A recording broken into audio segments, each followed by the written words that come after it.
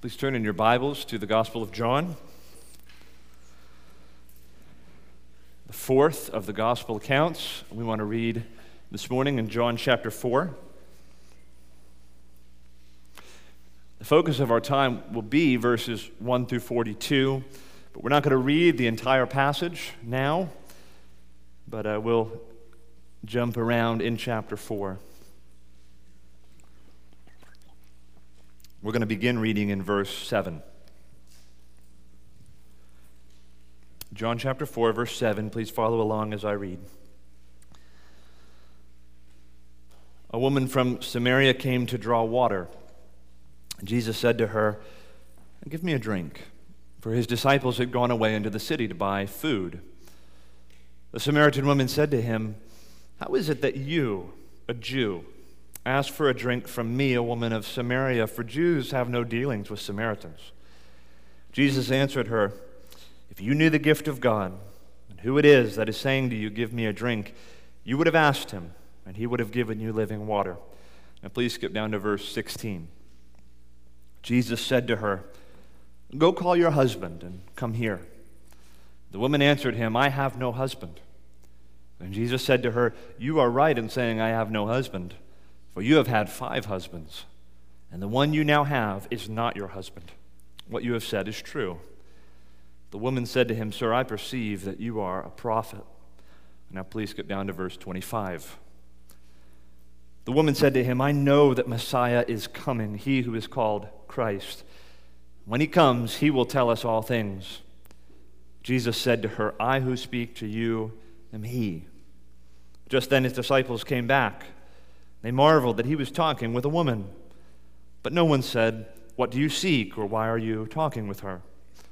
So the woman left her water jar and went away into town and said to the people, "Come see a man who told me all that I ever did. Can this be the Christ?" They went out of the town and were coming to him. Verse 31. Meanwhile the disciples were urging him, saying, "Rabbi, eat." But he said to them, "I have food to eat that you do not know about."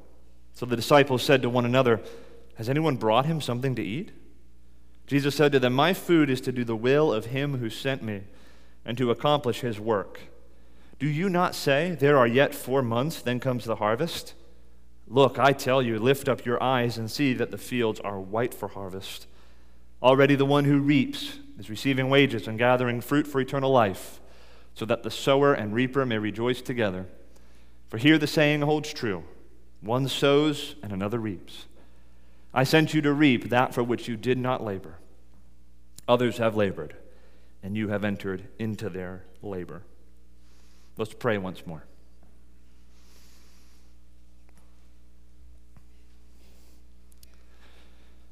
Dear Lord, please come and help us. In the next 45 minutes, so much good can be done and so much harm. So, Lord, we pray that you would deliver us from evil, that Satan would have no access to this place and no access to our hearts. And you, as the doer of all good, please come and do good to us, we pray. In Jesus' name, amen. Here at Emmanuel, we endorse a certain method of preaching. It's called expository preaching. It's not the only method of preaching out there, but it's the method that we believe is the best approach to the preaching of God's Word. Expository preaching is that method of preaching that seeks to make the main point of the passage of Scripture the main point of the text. It's an effort to expound the Bible and to open up its contents rather than man's opinion, man's philosophy, etc. It's not the only way to preach, but we do believe it's the best and most faithful way to open up God's Word. Well, this morning, I'm going to deviate a little bit from that method of expository preaching. It's okay to do it when you acknowledge that you're doing it, okay? Last week was an effort at opening up John 4, verses 1 through 42 in a fairly straightforward, expository type manner, opening up the contents of the passage and explaining the passage of Scripture. But today, we're doing something a little bit differently. We're returning to the same passage of Scripture, and this morning I want to ask a question of the passage, which is a little bit different than expounding the passage. We're going to this text, and I want to ask a question I've thought of for the benefit of our church and to seek to draw from this passage what fruit we can in answer to the question. And the question I wish to ask is this: what does this text in John 4, verses 1 through 42, teach us about the church? Or more specifically, what can we learn here in this passage about the sort of church we ought to be here at Emmanuel Church? What can we learn in John 4? What should we see that informs the way we do church here at Emmanuel? And so this message is largely going to be geared at application, not so much exposition, though we will be in the text. The goal is to bring some points of application for our church family. And here are the 3 points I'd like to establish this morning and make use of John 4 in that effort. The first is this: the church overcomes natural human boundaries through the gospel. The church overcomes natural human boundaries through the gospel. Secondly, the church is made up of sinners saved by grace. Our church, every church, made up of sinners saved by grace. And thirdly, the church is on a mission. The church is on a mission. So let's consider these points in turn. First of all, the church overcomes natural human boundaries through the gospel. Can we read again verses 7 through 10 together? A woman from Samaria came to draw water, and Jesus said to her, "Give me a drink," for the disciples had gone away into the city to buy food. The Samaritan woman said to him, "How is it that you, a Jew, ask for a drink from me, a woman of Samaria? For Jews have no dealings with Samaritans." Jesus answered her, "If you knew the gift of God and who it is that is saying to you, 'Give me a drink,' you would have asked him, and he would have given you living water." This woman at the well is a Samaritan, and Jesus is a Jew. And last week we considered the extreme ethnic and personal and religious tensions that existed between Samaritans and Jews in those days. She even goes on to say Jews and Samaritans don't mix. Literally, they don't drink after each other. Okay, they don't associate with one another. She's a Samaritan, he's a Jew. She's a woman, and he's a man. And we get a hint in verse 27 that that's a problem. The disciples come back, Jesus is alone talking to this woman, and they marvel at the scene that he is speaking and engaging with this woman. Perhaps there was some moray or custom that Jesus was violating in addressing her. But she's not just any woman. We see later on in the passage she's a loose woman. She's had 5 husbands. And the man, presumably she's in a sexual relationship now, is not her husband. So she's a loose woman of Samaria. And he is not just any man. Jesus was a Jewish rabbi. So here's this religious teacher from Jerusalem speaking with this Samaritan woman of ill repute. And we also learn later they worship in different places and have different views of God. She worships in Mount Gerizim. He worships on Mount Jerusalem. If anyone is out of bounds, it's this woman. There's no one more untouchable than this woman. If we were to take a poll as to who is the least likely to come to church next week, it would be this woman. And I'm sure you couldn't come up with a person less likely to be engaged by a Jewish rabbi in 30 AD than the Samaritan woman. Now it's here that I want to highlight just an important sort of interpretive point about the teachings of Jesus and the parables of Jesus, the miracles of Jesus, the various scenes and episodes of his life.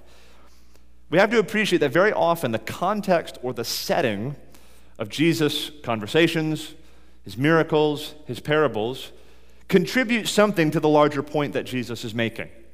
Okay? The context, apart from the words themselves, but the context serves the larger point that Jesus wants to make. So for example, when Jesus wishes in John chapter 2 to demonstrate that he is that coming fulfillment of the new covenant promise, that in the new covenant abundance and life and joy would come, what does he do? He provides wine at a wedding. As a sign of the very context says something about the larger point being made. When Jesus in John 3 wants to establish the point that if anyone is to enter his kingdom, that you must be born again, that is, be inwardly transformed and cleansed radically, He's in a conversation with a fellow Jewish rabbi who externally would have been as clean as could be. He was a teacher of Israel. And yet Jesus wants to establish the point with the new birth that he needs something so much greater. The setting, the context says something about the larger point. Well, we have the same thing going on here in our text this morning. Jesus wants to make the point that he is the Savior of the world. So what does he do? He engages an adulterous Samaritan woman. Who's the most out-of-bounds person I could be talking to establish this point? And by going to her and demonstrating to her and through her that he is the Savior of the world, his point has that much more potency and clarity. The setting itself is serving the larger point. Jesus makes a point by targeting this woman in particular. A Samaritan, a loose woman, someone who is unclean, untouchable, doesn't worship on the right mountain, all kinds of brokenness and need, a million reasons why it shouldn't be her, and Jesus says, perfect. I'm going after her. What a better way to show that I am the Savior of the world. My gospel overcomes all human boundaries. He engages a Samaritan woman.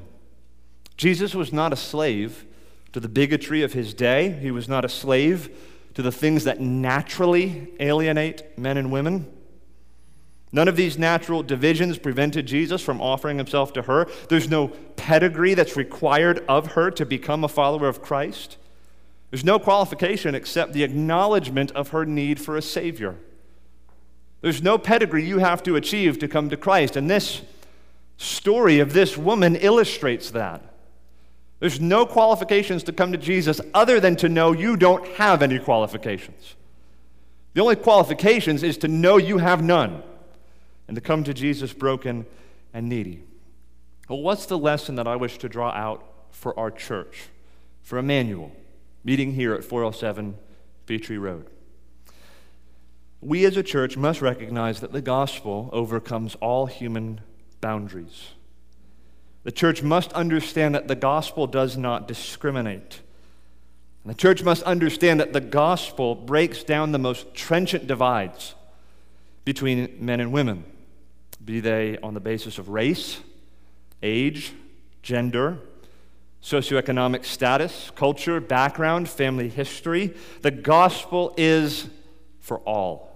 And Jesus is the Savior of the world and all the different kinds of people in the world. The church is the community that is created, formed, and shaped by the gospel. And therefore, natural human boundaries have no place here.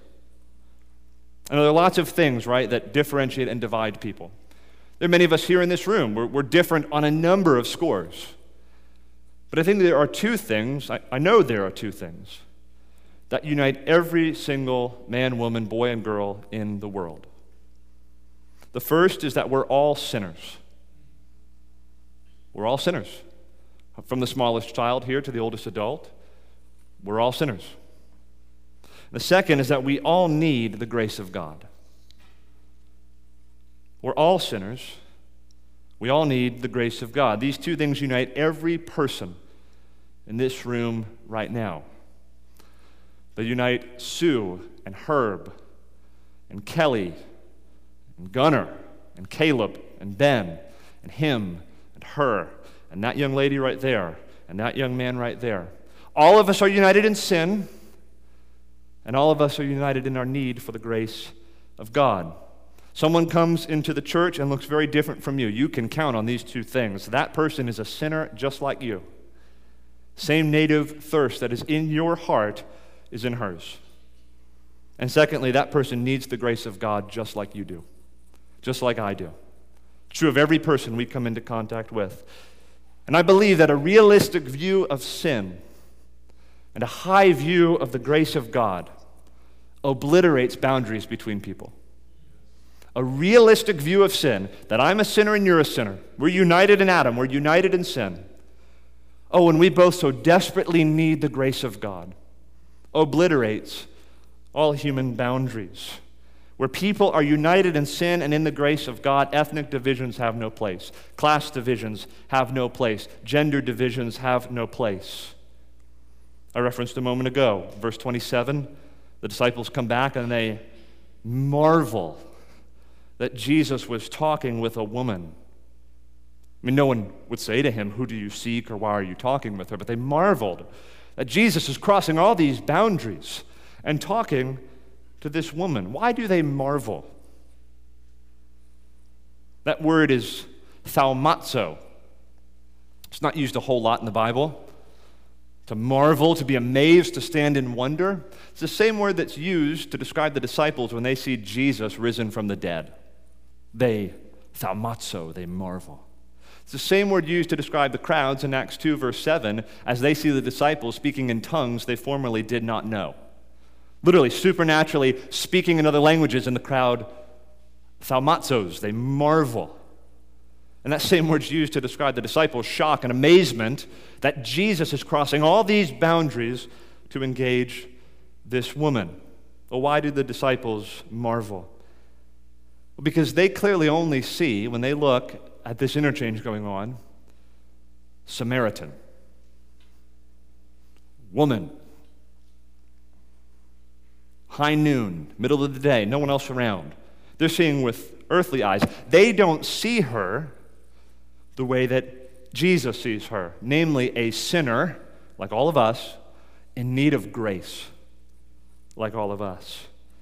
The more I read John's gospel, the more I believe John, the evangelist, the apostle who writes the gospel, he positions his chapters very deliberately. Now, you understand John is a chronological unfolding of the life of Jesus, but John himself tells us in chapter 21 that he was selective with his material. He says, I could have filled up all the books in the world with stories about the events of Jesus' life, but I didn't do that. I chose my material in particular that you might believe in Jesus Christ, the Son of God. So he's selective with his material. More than that, he's selective with the placing of his material. And I'm so impressed with both the striking contrast and similarity between John 3 and John 4. What happens in John 3? Jesus engages Nicodemus, the teacher of Israel, the great rabbi who comes to him by night. And he tells Nicodemus that though he's externally clean, he needs to be born from above. He needs to be baptized with water and the Spirit, and inwardly needs to be transformed and needs to be cleansed. And right after he talks to Nicodemus, what does he say? He talks about his redemptive purposes for the world. As God so loved the world, He gave His only Son, that whoever believes in Him will not perish but have everlasting life. God didn't send His Son to condemn the world, but that the world through Him might be saved. Even sinners like Nicodemus, who don't quite understand the predicament they're in, He's the Savior to them. Then John chapter 4, what do we get? Probably the most different person you could think of. There's not two people on earth more dissimilar than Nicodemus and the Samaritan woman. And Jesus engages her. And what's the climactic point that's made about Jesus in verse 42 at the end of the whole exchange? This is indeed the Christ, the Savior of the world. There's this contrast between these two sinners who are so dissimilar in every way. The clean, externally tidy, morally upright Nicodemus. And then there's the woman with 5 husbands, a man now who's not her husband, so broken and needy, trying to hide from Jesus. But see, there's this unity that John sees in both of these two sinners. Though they're so different externally, they are both sinners, and they're both in need of the grace of God. And in both passages, John is trying to show us that Jesus is the Savior of the world. He's the Savior of religious hypocrites like Nicodemus, and He's the Savior of broken and needy women like the Samaritan woman. Nicodemus, who comes at night to hide the facade and the pedigree and to maintain that facade, and the woman who comes at high noon, bearing her shame for all to see. It's a striking contrast, but there's this unity that binds them. They're both sinners, and they both need the grace of God. There's a purpose to these passages being positioned side by side. I wonder if you see these people, Nicodemus and the Samaritan woman, as fundamentally different. John does not. Jesus does not. They're both members of the world, and they both need the Savior of the world. They're both sinners in need of the grace of God. Emmanuel Church, ethnic, social, and cultural divisions are not permitted to have place among us if we truly believe the gospel. The gospel levels all. Tells us we're all sinners and we all need the grace of God. And the gospel tells us that Jesus is the Savior of the world, of Jews and Samaritans, of people on this side of the tracks and that side of the tracks, people in West Winston and people in East Winston, of millennials and of baby boomers, of introverts and extroverts, of people who can hardly pay their bills and people who are making six figures, of well-ordered nuclear families and broken, dysfunctional families, of people whose lives look clean on the outside and of people whose lives are an absolute mess for all to see. And this is the point of application for us. We must be a church for Nicodemus and for the Samaritan woman. We have to be a church for both of them. For the clean and tidy sinners that want to maintain that facade and need new birth, and for the people whose lives are a mess for all to see, who are thirsty, looking for true, lasting, living water. Jesus is the Savior of the world, and the church must recognize that human boundaries can only be overcome through the gospel. I said this sermon would be largely geared toward application, so I want to be as practical as possible. And I recognize this may get us a little further afield from the passage. But I reflected on this point, on this passage, with our church in view, and I asked myself, what are the ways in which we are going to be challenged in our efforts to live this out? That is, being a church for the world, all kinds of sinners in need of the grace of God. Where are we going to be challenged? And what will be the hurdles for us to overcome? I've just listed a few of them. One that comes to mind is age divisions.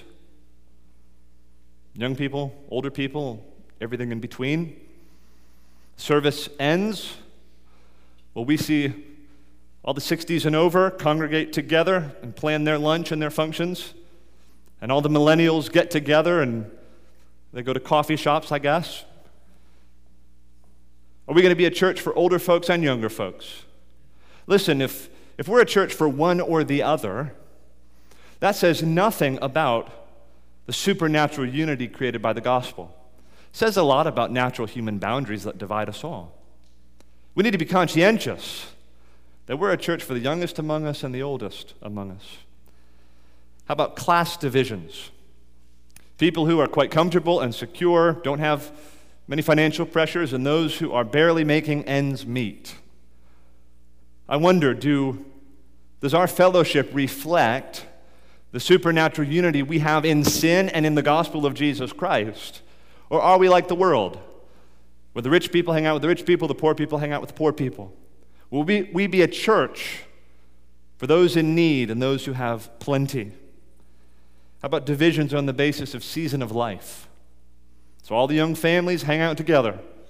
All the empty nesters hang out together. All the singles hang out together. Do we recognize that season of life doesn't define us or our church, but rather our commonality in Adam and in Christ, in sin and in grace? I said it was going to be practical, right? Homeschool, private school, public school. Are we going to be a church for all of them? Or are all the homeschool families going to hang out together? And all the private school families going to hang out together? And the public school families hanging out together? Homeschoolers, if you want to hang out somewhere, there's a place for you. It's called the homeschool co-op. It's called the homeschool conference, where you don't even have to be a Christian to be there. You just have to love homeschooling. Private schoolers and public schoolers, there's places to hang out, right? But those things can't divide us in the church. We can't be a church that favors one model of parenting over another if it's not clearly sinful.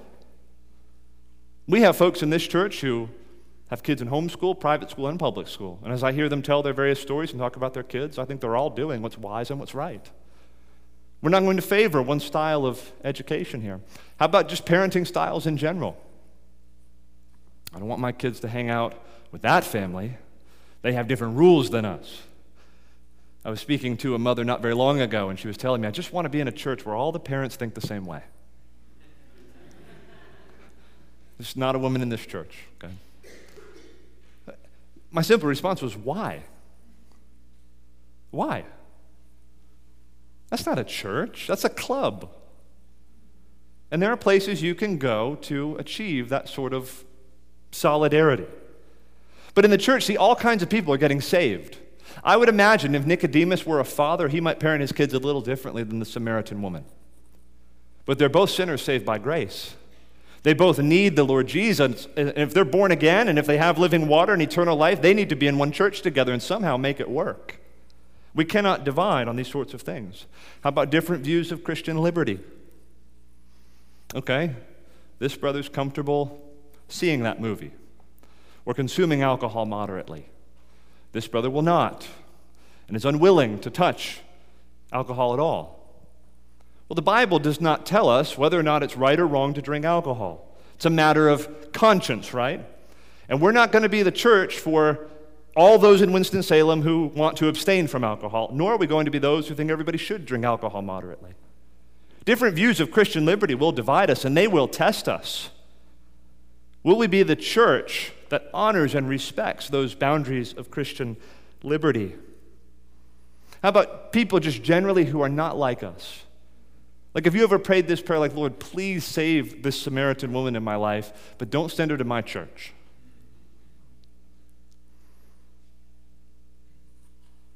Are you willing to embrace and to receive sinners very much unlike yourself, who may be nothing like you on the outside, but have the most vital things in common with you, that they're sinners in their hearts and they need the grace of Christ? Friends, I wonder, sincerely, can our church receive and love and serve a man like Nicodemus and a woman like the Samaritan woman? It's tough. How are we going to do it? I'm sure I don't know. I can tell you how we're not going to do it, though. How about by being a church that serves only one demographic? So our mission here at Emmanuel is we're going to be the church for Nicodemus in Winston-Salem. We're going to be the church for the Samaritan woman. Just in the last year, I talked to 2 pastors in the Triad who said things very similar to that. Look, we're really just a church for millennials. We're just trying to reach the millennials. Just trying to reach Nicodemus, the Samaritan woman. We're going to limit ourselves to that slice of the pie. Another pastor said to me, we're really a church for the outcasts. Not for the tidy, more religious type people, church-going folks. We're for the outcasts and for the rebels. We're for the Samaritan woman. That says nothing about what the church ought to be if it's formed and shaped and fashioned by the gospel. The gospel shapes a church that receives sinners of whatever stripe, be they clean and tidy like Nicodemus, or be they a filthy mess like the woman of Samaria. Or how about churches that want to reach both? We'd love to reach Nicodemus and the Samaritan woman, but once they're in, let's be sure to divide them up. So we'll have the Nicodemus Sunday school class, and we'll have the Samaritan woman Sunday school class. We'll have the Nicodemus small group and the Samaritan woman small group. We'll have the empty nesters class, and we'll have the singles class. And we'll have the young family small group, and we'll have the young married small group. Right? We're about to announce our new small group rosters, and every member of our church is assigned to a roster, and regular attenders are welcome to sign up as well. And in preparing those rosters, we were very deliberate to make sure reflected among each group was people in different demographics. We weren't asking ourselves, what people already get along really well with each other? Let's put them in the same group. Why? Because we're the church. And the church embraces the gospel that overcomes all human boundaries. And we don't want our small groups to reflect natural human boundaries, but the supernatural grace of God in our lives. And so let me tell you a complaint that will go straight to my trash folder, okay? Hey, I don't see a lot of my close friends in my small group. That's the point. We don't have a small group of Jews, and a small group of Samaritans. We have a small group of sinners in need of the grace of God, and who have that in common. One final way I'll mention, and this gets close to home, one way we'll not realize this vision of a church that overcomes human boundaries by the gospel? How about families who only extend hospitality to Nicodemus? Nicodemus has good manners. He doesn't spill on the nice rug. He always seems to have the right word to say in conversation, and he's our kind of folk. We're going to open up our home, it's going to be folks like him. Or there are some who would never show hospitality to Nicodemus. My stuff isn't that nice. I don't have very nice clothes. I'm not a very good cook. Our kids sometimes misbehave, and I think Nicodemus would look down on that. We're more comfortable having the Samaritan woman over. She's a mess just like I am. I don't have to impress her. And on the other hand, there are those who would never have the Samaritan woman over because of what it might say about them. Someone like that in my house, she's kind of a pig. She's kind of rude. She just says whatever comes into her mind, no filter. Will we be a church that even in our hospitality, even around our dinner table, reflects this reality, that the church overcomes all human boundaries through the gospel? How are we going to reach Nicodemus and the Samaritan woman? I don't know, but I think I know where to start. Start with a realistic view of sin and a high view of the grace of God. Start with human thirst and need that unites us all, and with the gospel of grace that is the only hope for sinners like Nicodemus and the Samaritan woman. And watch the natural human boundaries dissolve. Second major point, and I recognize I spent a great deal of time on the first. We'll move more quickly now. We've seen the church overcomes natural human boundaries through the gospel. Second, we must recognize that the church is made up of sinners saved by grace. The church, if it is indeed the true church, is made up of sinners saved by grace. I'll remind you of what we read in John 4, verses 16 through 18. Jesus said to her, "Go call your husband and come here." The woman answered him, "I have no husband." Jesus said to her, "You are right in saying, 'I have no husband,' for you have had 5 husbands. And the one you now have is not your husband. What you have said is true." I don't know if that sinks in with us when we read that. 5 husbands. This isn't in 21st century American divorce culture, where most people have had one failed marriage. This is in the ancient Samaritan world. 5 failed marriages, and now a live-in boyfriend. The church is made up of people with baggage, people with pasts, people with present struggles, people with sins, people who are broken and needy. This woman's past didn't just leave her once she accepted Christ. Oh, her life was changed. She was destined for everlasting life. But this woman's past didn't just vanish when she embraced Christ. Her present struggles didn't leave her right away. She was a mess, and she came to Jesus as a mess. And now she's a Christian, and she still has this big mess on her hands. Listen, her whole life, and your whole life, you know this, isn't just put together all of a sudden upon following Jesus Christ. She still had her boyfriend. Had to do something about that. That relationship wasn't dissolved just by virtue of her believing on Jesus. She had to do some hard work and had to address some issues in her life. She still had the scars of the last 5 marriages. She still had perhaps all her bad habits. Perhaps she was a victim of abuse and had all the difficulties and hardships associated with that. She still has a big mess on her hands. But now she's a Christian. And now she's a member of Christ Church. And she's part of a community of people who are very much like her, with a past, with baggage, with struggles, with sins. Brothers and sisters, until the return of Christ, the church will always be made up of sinners saved by grace. Sinners saved by grace in this room right now. There are a few implications here. I'm going to list 4. So these are 4 subheads to the second point. First of all, as long as sinners are coming to Christ, the church will be a messy place. At least it ought to be. As long as sinners are coming to Christ, the church will be a messy place. You want a church full of clean and polished people with no baggage, no mess, no struggles. You can find churches like that in Winston-Salem. I assure you, you will not find the Lord Jesus in those churches. He refers to such assemblies as synagogues of Satan, where his Spirit is not present. But among those who feel their need of him, of sinners who need his grace and acknowledge it as such, he's present. You could also come into a church like ours, and you can sit on the back pew and just attend and then slip out. And you may entertain the illusion that there's no mess here, no baggage here, no dysfunction here. But if you engage in relationships, and if you come to small groups, and if you have people in your home, and you get to know people, you'll learn very quickly we're all full of dysfunction. We all got baggage.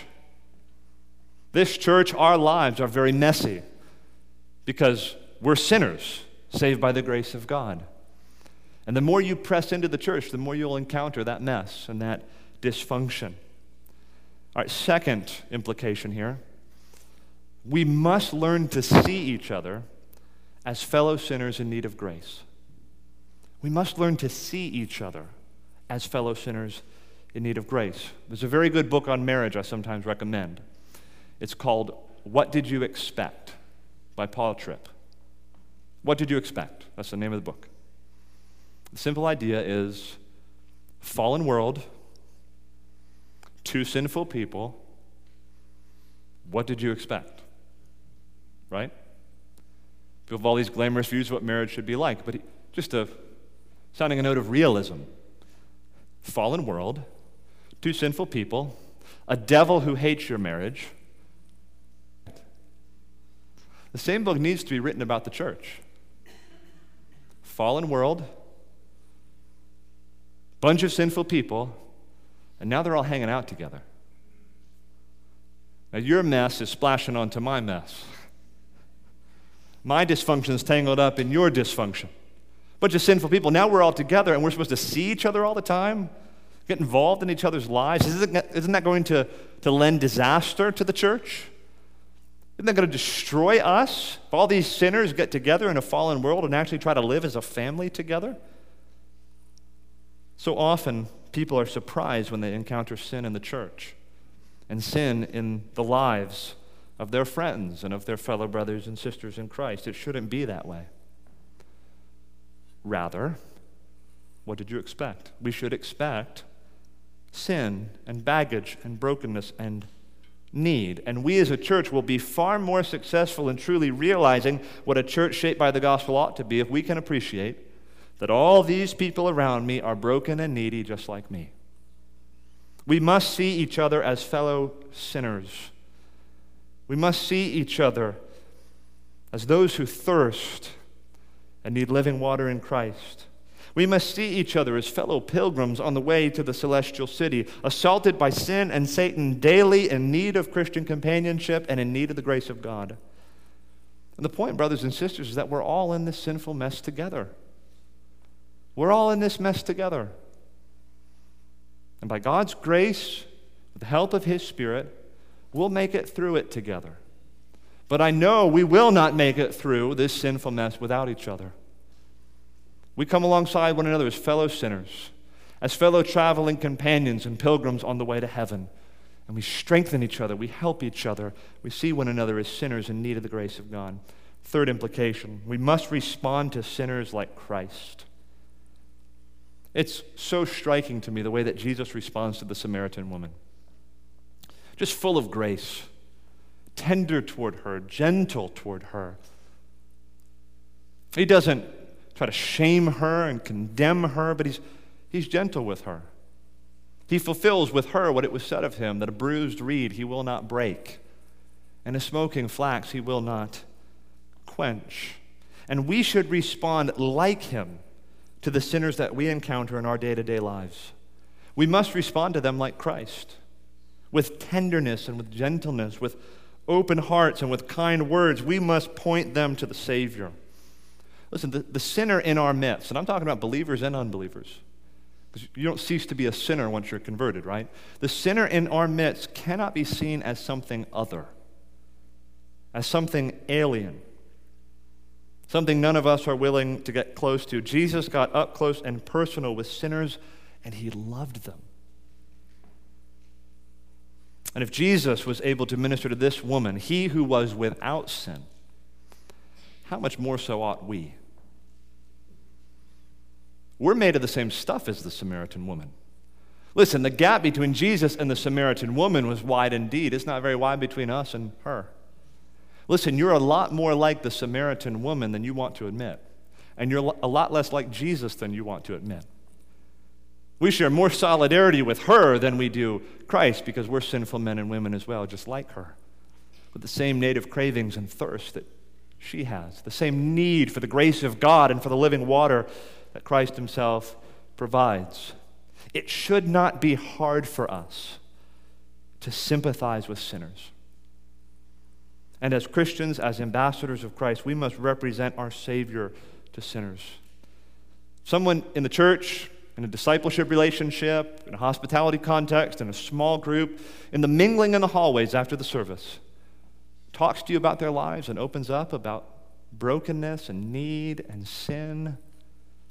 What an opportunity you have to represent the Lord Jesus to that person, to embody the Savior to that individual. Will we be those types of Christians? Fourth and final implication under the second point. We must direct one another to Christ, who alone can address our thirst. This is the great goal. We don't just sit in our sin and our need, but we direct one another to Christ. Part of our job is to help one another to move away from broken cisterns and empty wells and to direct one another to the spring of life in Jesus Christ. We must be a people who regularly point one another to Jesus. That great phrase, look to Christ, that should be the most common phrase in our vocabulary as a church. That's where pretty much every conversation should end. Brother, sister, look to Christ. I'm going to pray for you. I want to encourage you. I want to be there for you. But I urge you, look to Christ. Pursue the living water that's found in him. I want to help you to move away from this empty well and this broken cistern. I want to direct you to living water. We have to be that kind of a church. 2 weeks from now, 25 or so new members are going to join the church. This is the sort of church we need to be. If you are uncomfortable with people being involved in your spiritual life and asking you the hard questions, you're being warned now. But if you want people to receive you as Christ, and if you're willing to receive them as Christ, and if you're willing to involve yourselves into the broken mess that is in all of our lives, to engage yourself with our baggage and all of our dysfunction, well, come on in. Because that's the church we want to seek to be by God's help. Third and final point. The church is on a mission. The church is on a mission. Please look with me again at verse 30 through 38. They, the Samaritans, went out of the town and were coming to him, that is Jesus. Meanwhile, the disciples were urging him, saying, Rabbi, eat. But he said to them, I have food to eat that you do not know about. And so the disciples said to one another, Has anyone brought him something to eat? Jesus said to them, My food is to do the will of him who sent me, and to accomplish his work. Do you not say, There are yet 4 months, then comes the harvest? Look, I tell you, lift up your eyes and see that the fields are white for harvest. Already the one who reaps is receiving wages and gathering fruit for eternal life, so that the sower and reaper may rejoice together. For here the saying holds true, one sows and another reaps. I sent you to reap that for which you did not labor. Others have labored, and you have entered into their labor. Now, my heading here is that the church is on a mission. Where am I getting that? Verse 34, Jesus tells us he's here to execute the will of his Father. My food is to do the will of him who sent me and to accomplish his work, or the word could be translated his mission or his task, which we learn in other places in John's Gospel, is to save people and to give them eternal life. That's the work of Jesus. That's the will of his Father that he must fulfill. Then Jesus, in verse 35, starts talking about harvest. He says, there are yet 4 months, then comes the harvest. In those days, the idea is you plant something at the right time, right season of the year. 4 months later, you have a harvest. It's the way the rhythms of the seasons work, and they would have recognized this. Then he says, look, I tell you, Lift up your eyes and see that the fields are white for harvest. Already the one who reaps is receiving wages and gathering fruit for eternal life, so that the sower and reaper may rejoice together. First of all, he's saying, my kingdom won't work that way. I don't have to wait 4 months for nothing. I want to plant a seed like I've just done in this Samaritan woman and then see a harvest of souls coming out of Sychar. Do that in 5 minutes. My kingdom is not of this world. It's a supernatural kingdom. You think in terms of waiting. I'm telling you, already the harvest is here. And then some commentators suggest, I think this was probably true. When Jesus says to his disciples, look, lift up your eyes, see the harvest is coming. Literally, they would have looked up and they would have seen a crowd of Samaritans coming out of the city. Right? Verse 30 said, right? And they were coming out of the town to see him. And here the disciples look up and they see the harvest coming. They're going to wait 4 months. The harvest is already here. The fields are white for harvest. And then verse 37, Jesus says, the saying holds true, one sows and another reaps. I sent you to reap that for which you did not labor. In other words, you didn't do the sowing, but you will do the reaping. You will be those who reap. And then verse 38, others have labored, and you have entered into their labor. Now, who are the others that Jesus is referring to? Others have labored in the fields. You're entering into their labor, and your job is going to do the reaping. Commentators are all over the map on this. Could be the prophets, could be John the Baptist. I personally think it's the Father and the Son. Jesus refers to work already up in verse 34. He says, I'm here to do the work of my Father. There's this mission we have. We're the ones who labored, are drawing the souls of men and women to us. And you enter into our labor. Others have labored.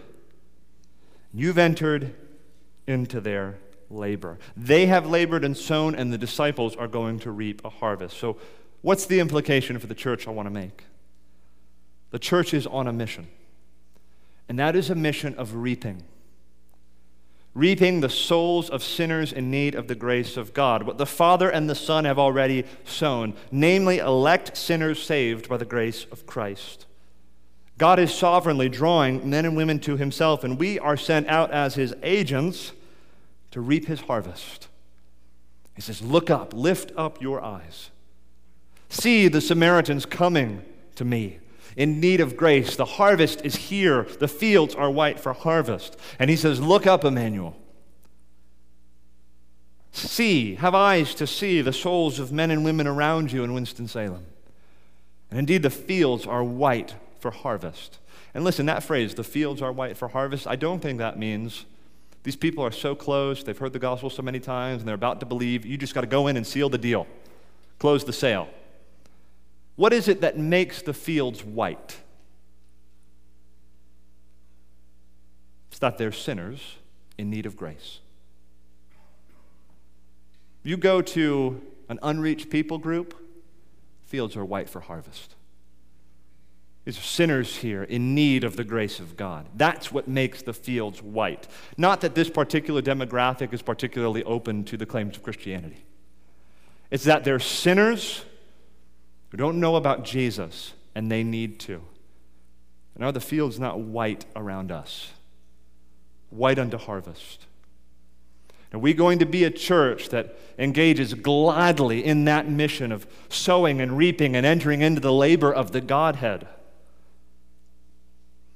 So much of what we do in this church is sowing.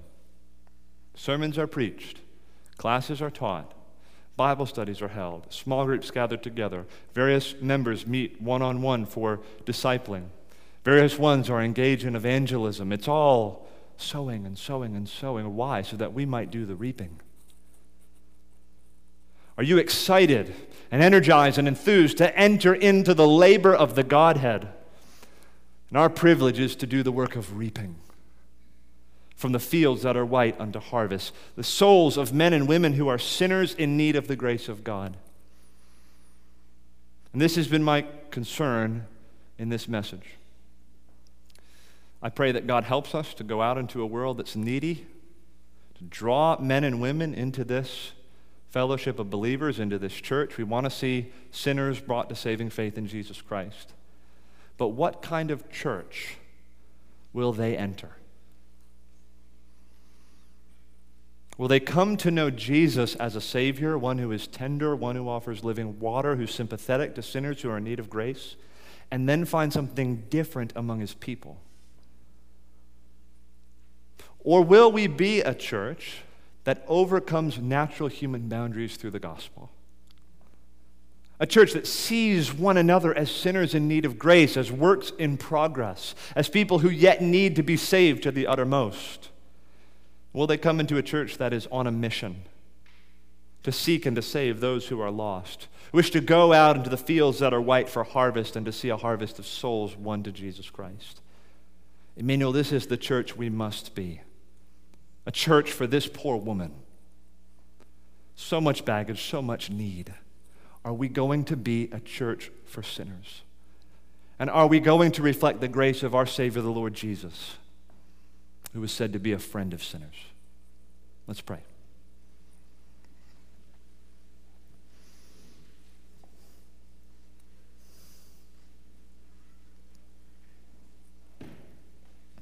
Our Father in heaven, we pray that you would give to us a very realistic view of sin, that you would help us to believe and to understand what you tell us in your word about our sinful hearts. And we pray, Lord, that you would give us grace and faith to believe in the grace that you offer in your Son, the Lord Jesus. Give us the highest thoughts and views of your grace. And please, Lord, be gracious with us. We know you're a friend of sinners. We know that you are one who seeks that which was lost, one who draws near to women like this woman in our text. We know that you love offering yourself as living water to thirsty people. Lord, our lives have depended on that. If not for your grace, we would still thirst yet.